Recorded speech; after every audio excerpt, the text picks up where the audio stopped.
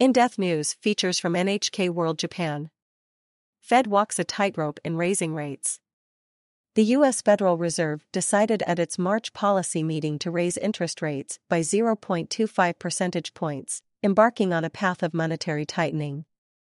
However, Russia's invasion of Ukraine has complicated the economic outlook, and the central bank faces many uncertainties, meaning it must carefully walk a tightrope. How might the Fed proceed in normalizing policy, and what are the risks? Fed tightens monetary policy. The Fed has two ways to tighten policy: raising interest rates and quantitative tightening, QT. At its March meeting, the central bank started with the first, and signaled the second would soon follow. This comes after a period of easy policy aimed at supporting the U.S. economy through the coronavirus pandemic. At its most recent policy meeting, the Fed raised rates by 0.25 percentage points. This put an end to its zero-rate policy, which had been in place for 2 years since the U.S. economy started slowing due to the COVID-19 pandemic. Policymakers have indicated they are ready to be aggressive in raising rates going forward. They see rates going up 6 more times this year, given that each increase is by 0.25 percentage points. The Fed also announced plans for quantitative tightening. The central bank plans to start reducing the assets on its balance sheet, which ballooned to $9 trillion due to purchases made during the pandemic. It said in a statement it expects to reduce its asset holdings at a coming meeting. Fed aims to cool inflation. The goal of the tightening is to cool inflation. The Consumer Price Index, CPI, has been soaring in the U.S. The year-on-year figure for February jumped to 7.9%, the highest in 40 years.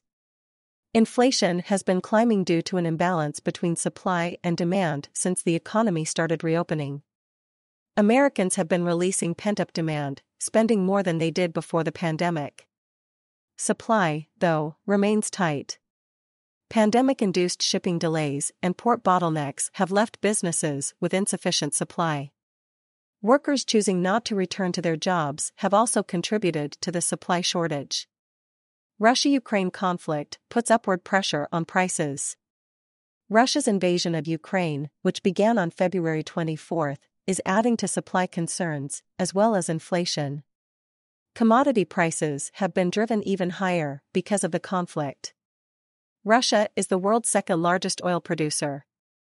The recent sanctions on the country have helped push up the WTI crude oil benchmark to a 13-year high. It topped $130 a barrel in early March, and has mostly hovered over $100 a barrel since. Russia also ranks second as a supplier of natural gas, which too has become more expensive. The country has several pipelines feeding gas to Europe.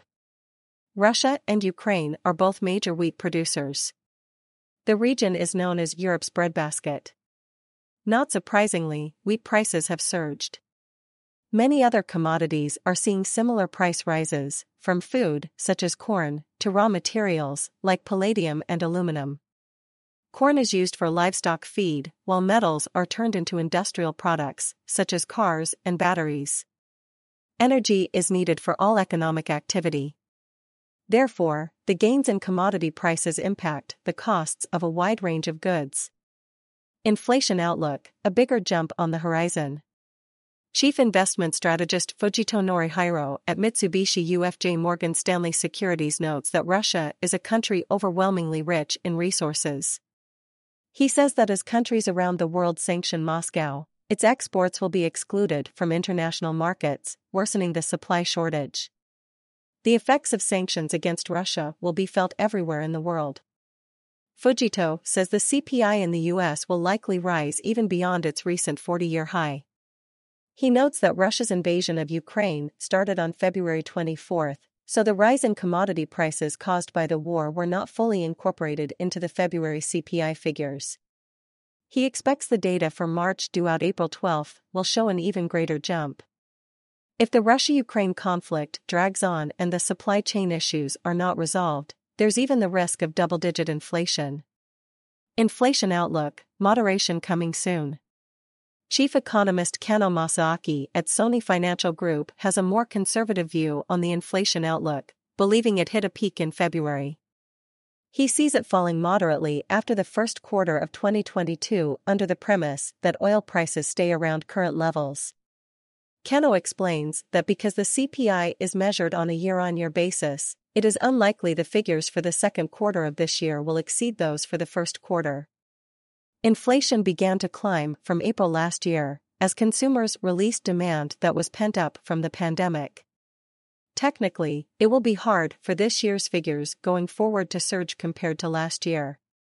Cano also points out that rising prices will weigh heavily on demand. He says higher energy prices are reducing disposable incomes, so consumers will likely cut back on spending. He thinks this may help even out the imbalance between demand and supply. Fed faces a dilemma. Whatever the outlook for inflation, the current surge, led first by pent-up demand and supply shortages, and compounded by the war in Ukraine, is far from what policymakers desire: inflation that is stable and modest, led by healthy demand. Cano points out that the type of inflation now occurring as a result of supply constraints may be difficult for the Fed to control. Addressing supply-driven price gains with monetary policy is difficult. He maintains that no matter how much a central bank raises rates, it can't increase supply. Still, Cano says the Fed may have no choice but to raise rates. He warns that price gains lead to an inflationary mindset, which in turn brings about higher wages. He notes that when consumers earn more, they tend to spend more, so what had been supply-led inflation can soon turn into demand-led inflation. In order to prevent that, the Fed has no choice but to hike rates, which dampens demand, in an attempt to keep the inflationary mindset in check. Fujito believes that rate increases alone will not be sufficient. He thinks the degree of each rate increase is of critical importance. He cites a cycle of rate rises that started during the tenure of former Fed Chair Alan Greenspan. The Fed hiked rates by 0.25 percentage point at 17 policy meetings in a row. However, this modest pace of rate increases could not tame robust demand for housing in the U.S. A real estate bubble ensued, creating the conditions for the global financial crisis. Fujito also cited the experience of rate increases by former Fed Chair Paul Volcker, who raised rates to over 20%. There was a shock, and inflation pulled back. This hiking cycle caused a recession, but it did get prices under control. The episode earned Volcker the nickname Inflation Fighter. Fujito thinks the Volcker approach is the one needed now, but it is not without danger.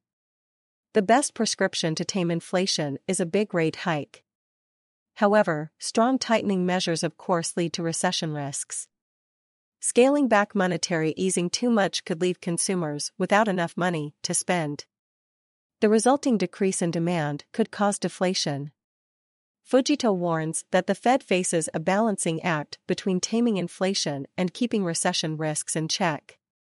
If the Fed does not tighten appropriately, there is a risk of hyperinflation. On the other hand, if the Fed tightens too much, there is a risk of an economic downturn.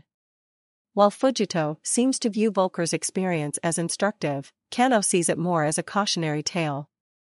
Volcker drastically raised rates and controlled inflation in the end, but that led to a recession. He calls it a typical example of stagflation, in which prices rise while the economy lags.